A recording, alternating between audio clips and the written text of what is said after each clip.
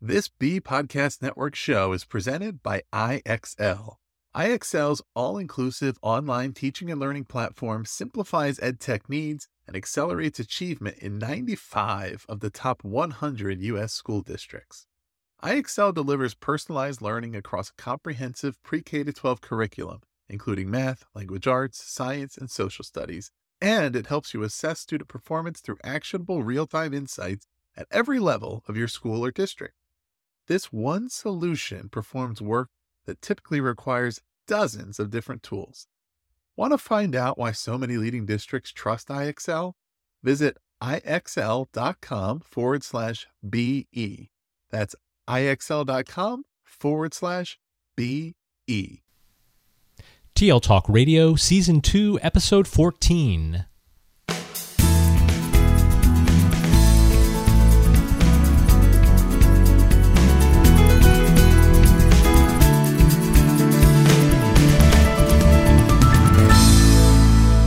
Welcome to Season 2, Episode 14 of TL Talk Radio, a regular podcast with Lynn Funy-Hetton and Randy Ziegenfuss, where our goal is to engage you in learning, motivate you to share your work, and inspire you to lead for the change we need in schools for the digital age. I'm Randy Ziegenfuss. And I'm Lynn Funy-Hetton. Good morning, Randy. Good morning, Lynn. So we are really excited. In this episode, we have the opportunity for you to hear from Ewan McIntosh, author of How to Come Up with Great Ideas and Actually Make Them Happen, a manual that does what it says for education leaders, innovators, and people who want to be both. Ewan is the founder of McIntosh, a company that makes accessible to schools and other organizations the creative process required to innovate, to find meaningful problems and solve them. Learning is at the heart of what McIntosh does for organizations, and certainly something that we're very interested in this year as we work with our Innovate Salisbury team. Ewan was a French and German high school teacher before moving from the classroom into technology research and leadership as Scotland's first national advisor on learning and technology futures. Ewan's education projects are varied, working with schools on design thinking and developing leadership, helping create the world's first TEDx event by and for 8-year-olds, and turning the textbook on its head through interactive developments. Ewan frequently gives talks and workshops around the world, trying to find new and better ways of using emerging technologies in education and exploring the changing physical environments that are required to harness these learning opportunities. You can check out Ewan's TEDx London talk on the importance of problem finding, and we will link that in the show notes. Good afternoon, Ewan. How are you? I'm very well. Good morning or good afternoon to you as well. It is morning here and afternoon where Ewan is in Scotland. So thanks so much for spending your afternoon with us for a few minutes here to talk about your work around innovation and design thinking process. So to kick off the conversation, a number of episodes ago, we interviewed the author Warren Berger, who wrote a book, A More Beautiful Question. And in that book, he describes a beautiful question as one that is ambitious and actionable. So when you were writing your book, How to Come Up with Great Ideas, what was the beautiful question behind your work? I mean, the beautiful question is also one that is often not actionable for people. And it's that thing of it's easy to come up with ideas and people come up with them all the time. The big question is, what are you going to do with it? And I found that in education in particular, we have quite a lot of ambitious dreamers, if you like, and that's not meant to be a criticism. It's we spend our days with inspiring young people whose job in life is to dream. The challenge is this thing of very quickly we talk ourselves out of ideas, and we talk ourselves out of doing those ideas because we're too clever, and we spend too much time going, oh yeah, but it's not feasible, or we can't make that happen. We've not got the budget. We don't have the time, or other people might not like it.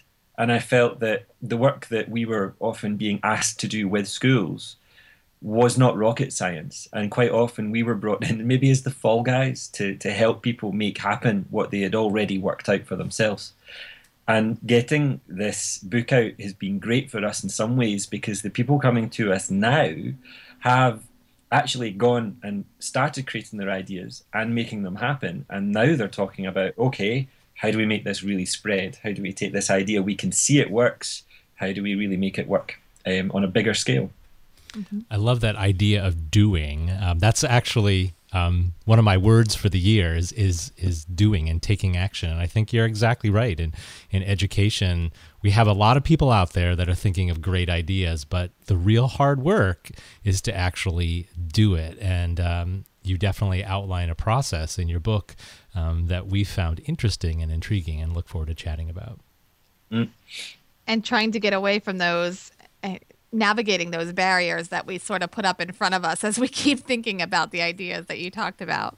And I think the biggest challenge with those barriers in school, we always work collaboratively. We're always, everything we do, maybe apart from actually teaching, everything else requires other people to make it happen. Mm-hmm. And in even teaching, the curriculum that you're working through or working with has been created by someone else.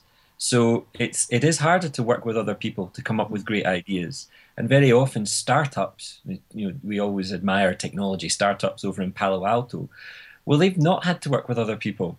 It's been 2 or 3 founders with a core idea, this laser-like focus that we always hear about. They've not had to collaborate with the financial officer of the school, the teacher association. We have a different kind of environment really in schools, and that's why I thought, we need our own guide. The Lean Startup, the business model canvas, they don't quite cut it for schools 100%. We need something of our own. Yeah. So in your book, you outline design thinking strategies, this something of our own, and some tactics within the framework that you shared was the 3 horizons. Can you give us an overview of each phase?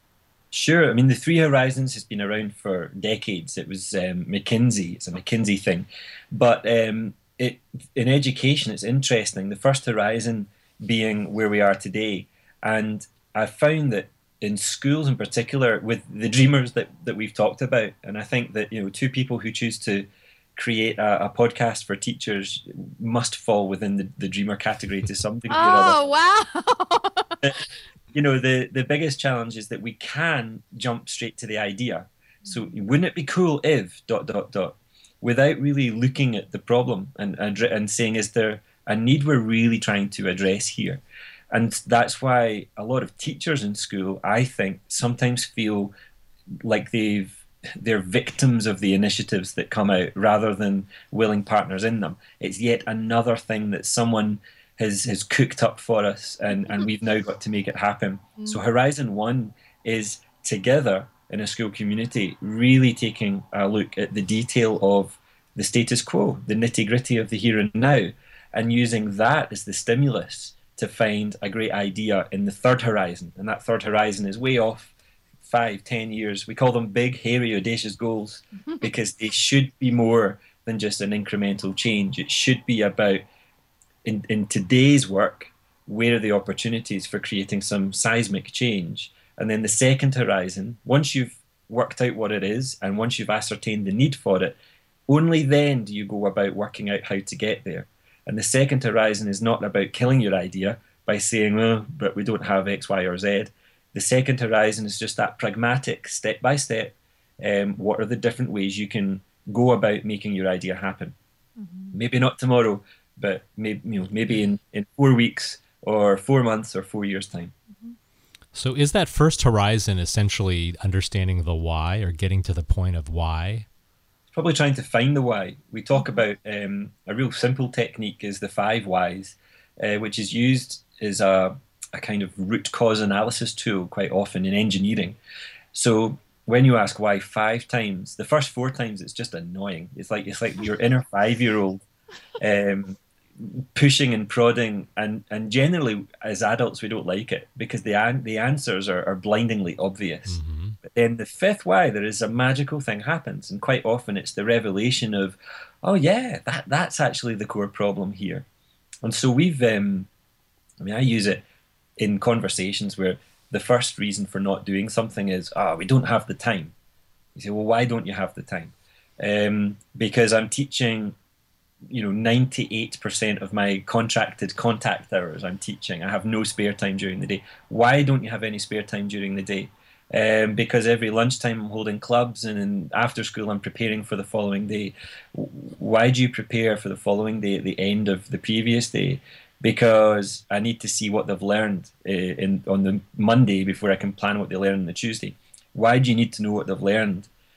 on the Monday before you plan for the Tuesday, so that I can design a lesson that's adapted to the 30 kids in front of me? Why do you need to keep design learning that's made for the 30 individuals in front of you? Because they don't know how to design their own learning. Now we've found the problem. We've found the problem because 30 kids are actually disempowered by their overworked, over-diligent teacher who is so busy planning lessons on the fly that respond to individual learners' needs instead of honing in on what skills, what thinking skills can I teach young people so that they can take whatever they've got and break it up and make it work for themselves. And certainly in public education here in the States, we are weary of lots of initiatives. Every year something comes down the pike. And I think that a lot of that weariness stems from this idea that nobody's asking those why questions. We've become so compliant within our system, and it's really sort of what we expect of our students then too. So it's this sort of trickle down thing, and we never really get to the point of saying, why are we actually doing all of these things, or even in the area of technology and schools buying stuff. Like, why are we buying stuff? And usually they're buying stuff because the neighboring school district's buying it, or there's some sort of. There was a grant. We didn't have to pay for it, so we can get this. Here's another 3D printer that we don't really know what to do with. I think, when you look at adverts for 3D printers, quite often it's some kind of plastic rabbit that's been produced in the thing. And you've got to ask, why do you need a 3D printer? Because it's not to create more landfill. And I look at amazing teachers in the States like Chris Kraft. He's in one of the Carolinas. I can't remember which one. I think South Carolina. And he's with his students. They're asking why of the 3D printer, and creating amazing projects where they found a charity that produces that needs people with 3D printers to produce prosthetics, and so they were able to produce prosthetic hands for people in need of them, because due to the healthcare system being what it is in the States, they couldn't afford to get a prosthesis from the usual sources. And then, wonderful, wonderful stories of helping kids the same age as them who were born without a left hand, and they're able to design bespoke hands with a 3D printer. And, do you need to ask where the learning is in that? I don't think so. But that's proper, moonshot thinking, as the Googlers would call it, really saying, look, we can do more than just print another damned rabbit. We can go further than that. Yeah, and that first horizon, I think if we invoke that, helps us get there. So can you talk a little bit more specifically about some of your work in the area of education, and what are some of the challenges that schools and districts that you're working with are addressing using the design thinking 3 horizons approach? I think there's probably 2 or 3 different things, actually, because some people approach us really with nothing planned, and they're saying, we know that there's a rough area where we want to play, but we don't quite know what we want to play at in that area. So a good example there would be, we've just kicked off with Zurich International School. It's a fantastic institution, amazing reputation, and the EdTech department and team and the librarians who are part of that same team, they are proactively saying, what is our role going to be in this school? Because it can't be the same as it is today, 5 years from now. And that's a pretty epic question to ask. And so they approached us saying, look, how could we use design thinking to think differently about it? You've got to bear in mind, design thinking is just designing your thinking. It's thinking really carefully about the type of mindset you want for any given task.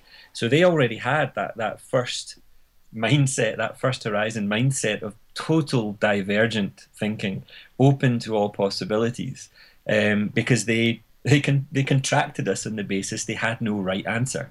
And so that's a joy to work with.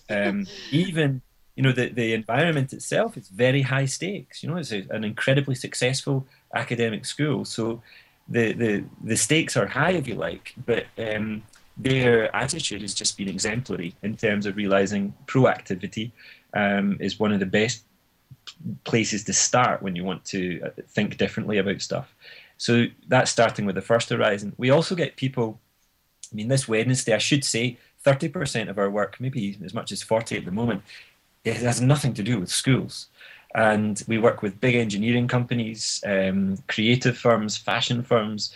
We work with organizations like the International Baccalaureate Organization, looking at organizational renewal and how does an organization up its skill set and its capacity.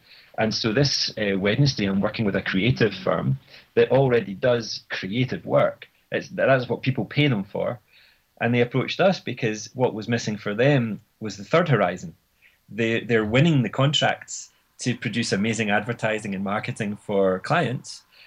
But then when they present the work that they want to share, the client's saying, no, I don't want so much of that, thanks.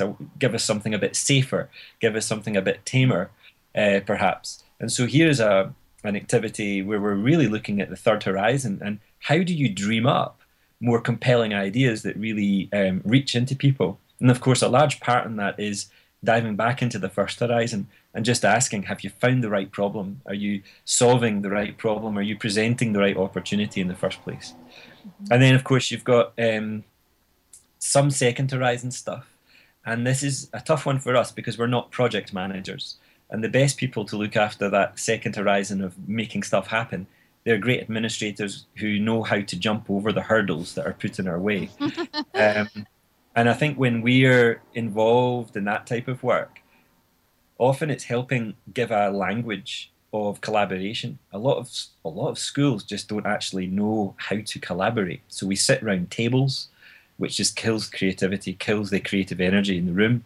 We have hierarchies where we expect someone else to kick off. We don't really have a set of discussion frameworks. So we just talk. And actually it's conversation we're having rather than collaboration, rather than constructing something together. And so a lot of my work in the past month has actually been helping people with listening and looking at how you listen effectively, leaning a lot on the work of Otto Scharmer. He talks about these 4 or 5 levels of listening. And most people operate on about level 2 out of 4.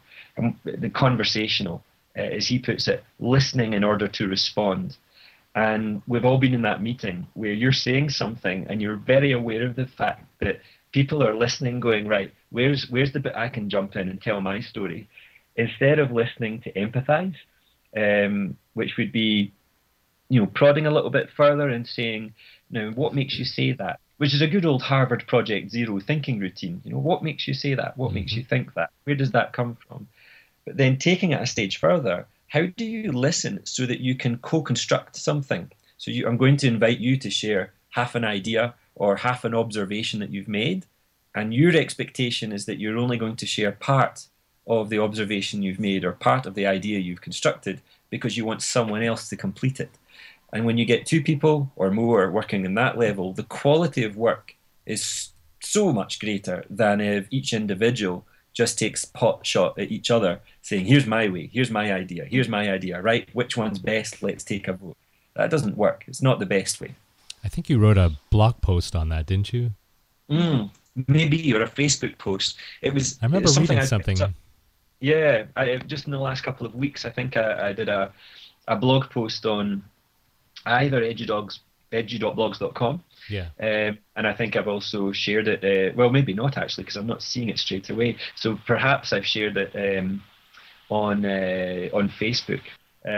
Yes, we I remember. Engineers talking at each other instead of with each other. And so we ended up taking them aside and spending a valuable half hour just looking at that. And I think the courage of a superintendent, for example, to pause a meeting that's been scheduled for an hour and say, we're going to sacrifice the next 20 minutes just to learn how to listen to each other. You win back that time in no time at all. So you talk about the need for leaders in schools to balance business as usual and the need to innovate. And this is something that Randy and I struggle with because we often talk about meetings that we want to generate new ideas and talk about ideas become very operational. And, how do we balance that operational with the innovation? And what are some ways that leaders can address that challenge of time to design the innovative work? I think one way that definitely works, although it's an expensive way to do it perhaps, is to carve out specific moments in a year where people come together in order to learn how to innovate and to innovate together. One of our most successful projects in the States has been R2 Innovates down in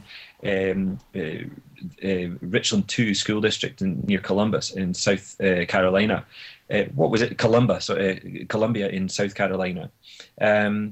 What was interesting there, they made a significant investment in getting teachers out of their classroom to learn how to innovate. They made it competitive, so to take part, you had to have a kernel of an idea that you wanted to develop.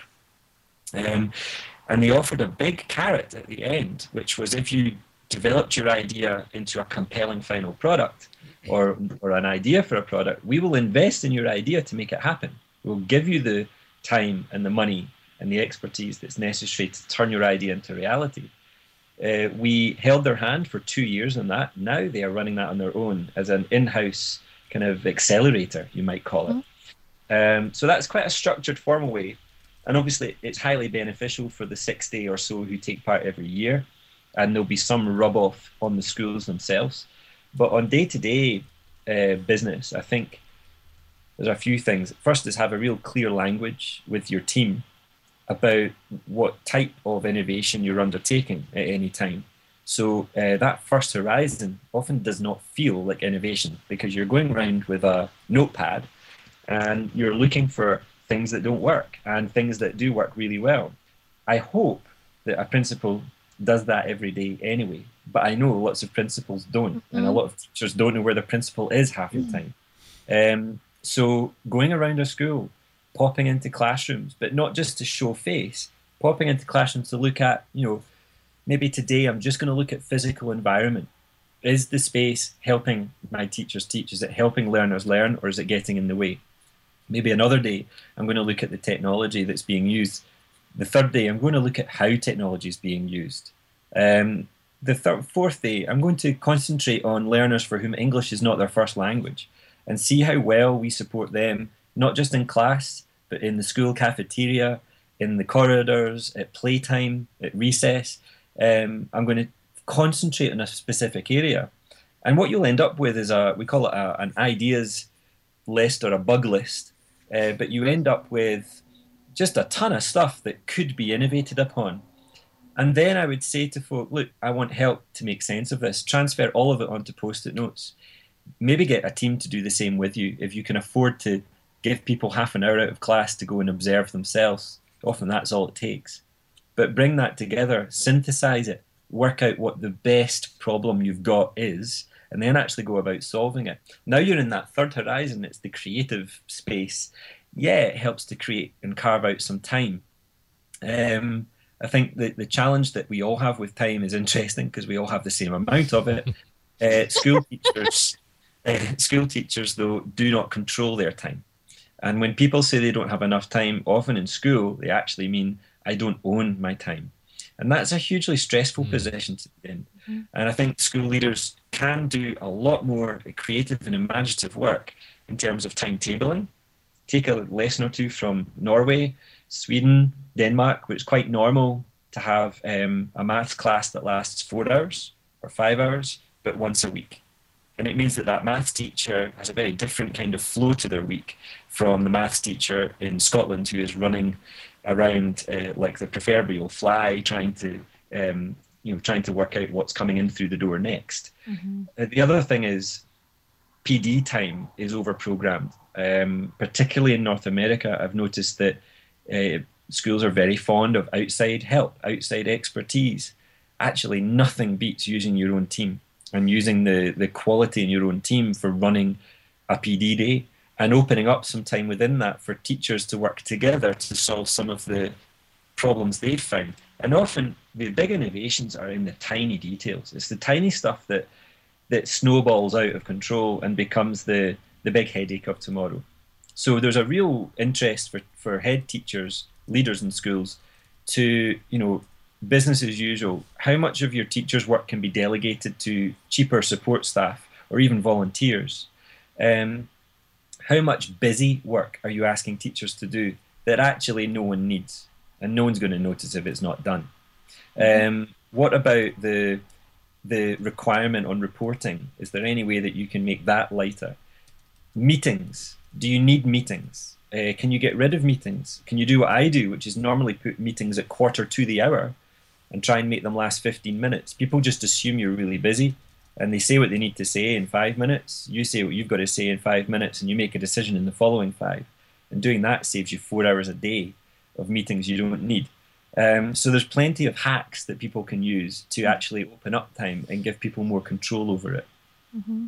So in some ways, we have to use our resources to the best of the capability and prioritize how they're being used and for what they're being used. Yeah, it's a great first problem to tackle, actually. Mm-hmm. If you're looking for problems to work with, time is not a bad place to start. Mm-hmm. Mm-hmm. So when we prioritize, we have to think values. And can you talk to us a little bit about the rock values and whirlpool values and how they're addressed in the third horizon? Sure. I actually heard about this from Scottish colleagues who had written a small book on transforming education in Scotland. And they referred to this metaphor of the rock and the whirlpool. And it's a sailing metaphor. So rocks are, it's often interpreted as a negative thing. It's not. Rocks are solid. They're a safe port of call. They don't move too much, too quickly. So the values that are rock values in a school, they're normally ones that are already expressed quite clearly somewhere. They'll be in some mission that nobody's ever read. Or they'll be in the kind of language that students and teachers already use. So in my daughter's school, for example, respect, integrity. These are the two big words that, aged 8, she still comes through with and talks about. And she understands what they mean because they live and breathe them day in, day out. Whirlpool values, they're often ones that you do not find in our mission statement. These are the values, what you might call the values behind change. And you won't find them in a mission statement because mission statements are often seeking stability in schools. And whirlpool values are about, well, a whirlpool when you're on a boat is incredibly exciting. It's quite dangerous, but it's incredibly exciting. There is a risk that the wave will come over the top of your ship and maybe, make you a bit wet. But no one's ever really been sunk by a whirlpool. And if you don't believe me, you can go to the west coast of Scotland and see amazing whirlpools where people do just get rather wet, but no harm comes to them. That's innovation in school. No one is going to die from an innovation in school. And no children will be harmed by undertaking quality innovation in learning and teaching. Go and do your homework. Go and do the research. Work out what makes quality teaching and learning as far as we know it, and then try it. So when you see that for the last 30 years, feedback only with no grades is the way to improve learning the most, do an A/B experiment with it and test it out. And it's easy for me to say, and if I went to a school that did not have a whirlpool value set, whirlpool value in that one is we test the research we hear about in order to understand if it works here. That's a strong value. So if a teacher then says, I have discovered this research and I want to test it, the value is pretty clear. And what you do is you use these two on an axis to play off each other and undertake what we call a pre-mortem, like a post-mortem, except the idea is not dead yet. And you try and work out all the ways that this idea is going to get killed by people who are far too attached to the rocks. And it's a great way to actually change your idea. So if your idea is too close to the whirlpool, it's not going to get accepted anyway, is it? If it's too close to the rock values, then it's too slow and it's not actually creating any change. And so you undertake this pre-mortem, you examine your idea in minute detail, and you try and work out what value does each element of this idea bring to the table, and try and seek some balance. And make sure you understand why you're not going to accept some rock values over some of your whirlpool values. There is going to be compromise. The question is, which values are you not prepared to let go of within the whirlpool, and which values are you keen to promote from within those steady rocks? So a lot of what you're talking about requires conversation, which requires time. And another thing that you talk about in the second horizon is this idea of prototyping. So talk a little bit about prototyping and the value and the importance of that as part of that second horizon. Well, I mean, prototyping is a great response to the question of time or lack of time. because the idea behind it is you produce the minimum possible in order to get feedback that allows you to grow your idea one more step. So, for example, you're creating this podcast today using a really beautiful mic, and you've got a barrier there to stop your lip smacking. You've got some good software there that you're using, which you've spent time learning how to use. My guess is that the first podcast you ever did not use those pieces of equipment. It probably used a $15 USB microphone from Radio Shack, now defunct. It probably used Audacity because it was free and you didn't need to buy an expensive computer to make it work. And you over time, you have prototyped your show to the point where you've got this beautiful quality of production. That's the same for prototyping when you're going to build a new $40 million school campus. At the moment, what we do with our new school building, for example, is we trust the architect to come up with an idea. When they tell us what to do, we go and build it with them. And that is folly. It's absolute folly, because you don't know if the building's going to work. It's very rare for someone to prototype it. So we were prototyping a school. Plans are one way to do it. We might prototype the learning we want to see, though. So why don't we take over the gym and put up some light polystyrene structures that split the space up the way we want it to be, and then start teaching in it. And when you realize that the space is too small, push the wall out. When you realize that there's too much furniture in the class, get rid of it. And you prototype in that way to get a feel for what's required. And then you can have that first conversation with the architect saying, this didn't quite work because, X, Y, and Z. Prototyping in technology is, don't build a website. Build a plan for a website first. Wireframe it. Get feedback on every stage of the journey. So don't just do one step and then carry on.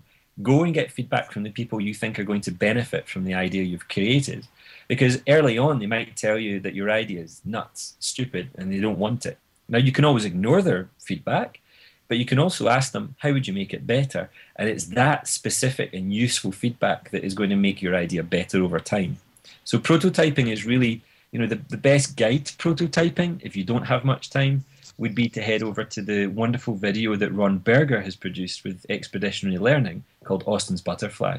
And in 6 minutes, 30 seconds, you understand what prototyping looks like in the classroom when a first grader takes a kiddo drawing of a butterfly and ends up producing a masterpiece thanks to the art of prototyping and feedback. Mm-hmm.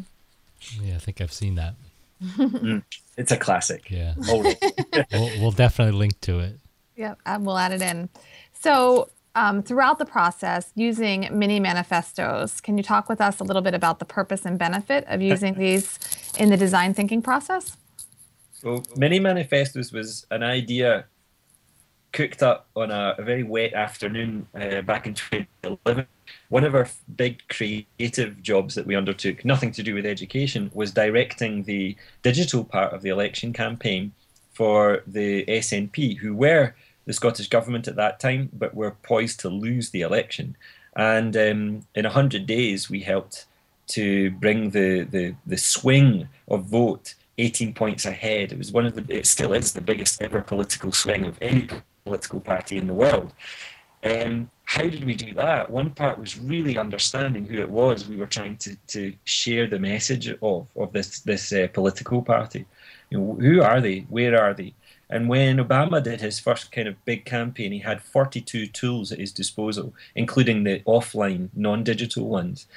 By the time 2011 came around, 3 years on, we had 114 options to share stories and to gather stories and to get the message out there. So we were spoilt for choice, a bit like schools, spoilt for choice in terms of things we could do.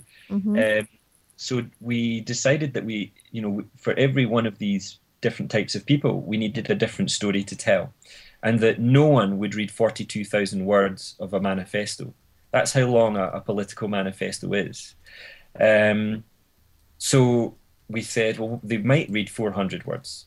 And so we created 20 personas of different people in the country. Now, creating for each of them a different manifesto that got across the key points was a real challenge, but we did it. We did one a day, front page news on the television every day, because every day was a new focus, and that's what people like. So we had one for teachers, we had one for carers, people who provide care to family.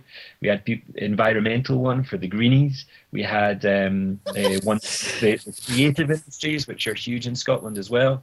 So this idea works really well. It's now become politically normal to have mini manifestos. Certainly on this side of the pond, it's quite normal. It's not normal in schools. So in schools where we've been using the Three Horizons and design thinking lens to rewrite school strategy, the use of a mini manifesto is interesting to explain it. So when you've created a school strategy, what normally happens is it will sit on a shelf. It's kind of relevant to everyone, but not relevant enough for everyone to want to read it cover to cover. But if I were to say to you, sum up this school strategy for the first grader, how would you sum it up? Because a first grader should understand the direction of the school and what role they have to play in making it great. If you're explaining it to a parent who is a member of the PTA and taking part very actively in the school, that's a very different explanation to the parent who never shows up to parents' evening and thinks you're there just to get their kid into college or get them a job. They both need a different way of explaining. And traditionally, schools have been terrible communicators. We rely on mass communication of email or letters home. We rely on people being interested. We assume people are interested in the education of their kid, and we assume kids are interested in finding stuff out. When you're working in politics, you assume no one is interested. And so doing that allows you to create really directed communication. And to do that, you need to know who you're communicating with. And that's a key thing to bear in mind with the idea of a mini manifesto or a mini strategy. Fascinating. And there have been lots of fascinating parts of this conversation today. Absolutely. So to wrap up our conversation, let's go back to that beautiful question. So your work now and in the future. So what are the beautiful questions you're currently thinking about? My head's a little bit spinning with them at the moment because I've had 4 weeks non-stop on the road with different clients we're working with, and some of them are confidential. But I think some of the big, hairy, audacious goals that we're considering is the future of mobility. How are we going to move in the future? And how do we make moving easier for everyone involved? And maybe it doesn't sound particularly beautiful, but we're working with one of the world's top engineering firms to rethink everything about the automobile and about how we use them. And I think in a country like the United States, there's some real provocation in there that will have an impact in 5 or 10 years' time. But we're working on that right now, today. So that's from the industrial side. I think that from the school side, maybe the most beautiful question is how might we create a sense of the village amongst all our learners, parents and teachers? And increasingly I'm seeing schools that are K through 12 or birth to 12, but they're missing something. And it's almost like 4 or 5 schools in one building. Instead of feeling like a village where you walk through a village, it's definitely got a village feel, but everyone's house has its own feel, its own design. Every street has its own feel, and you know where you are in relation to everything else. And you have your favourite spots to hang out. So that's a beautiful question, I think, for any school to think about. But we're lucky that one of our schools, International School of Prague, is actually thinking about that at the moment. Wow, lots to think about. Well, thank you so much for joining us, Ewan. We certainly have a lot of links here that we'll post if you want to learn more about Ewan's work. Edublogs.com is Ewan's blog. McIntosh is Ewan's consultancy. You can also check out the lab, where you can help yourself to some of the latest ideas of his team. You can follow Ewan on Twitter at Ewan McIntosh, and also the organization at McIntosh. Ewan's TEDx London talk, we'll link there, and also Facebook, a couple of other things that Ewan mentioned throughout the interview. And don't forget to check out Ewan's book, How to Come Up with Great Ideas and Actually Make Them Happen. Certainly has helped us reflect on some of our work with teachers this year in our Innovate Salisbury team. And it's a beautiful book that's available in iTunes too, and it's also available as a hard copy paperback. Each episode, we leave you with a couple of questions to think about with the idea of provoking conversation. This episode's questions include: How might education be different if we applied concepts of design thinking regularly in our practice? And what challenge would you like to tackle with the process Ewan has outlined for us today?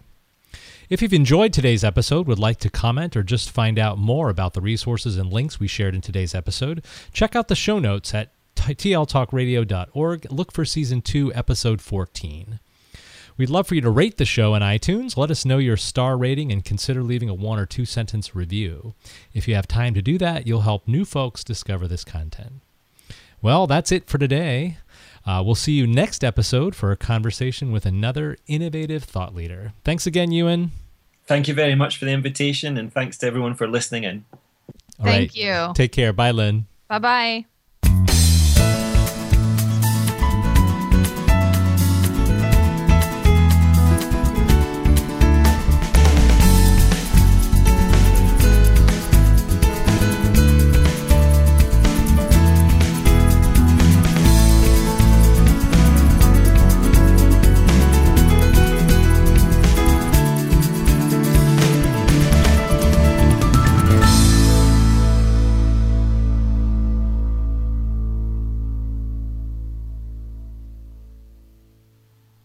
Do you want to simplify your school's technology, save teachers time, and improve students' performance on state assessments? You can do it all, but don't waste another minute. Head straight to ixl.com/BE to learn how IXL's research-proven teaching and learning platform can help you achieve all of these goals. That's ixl.com/BE.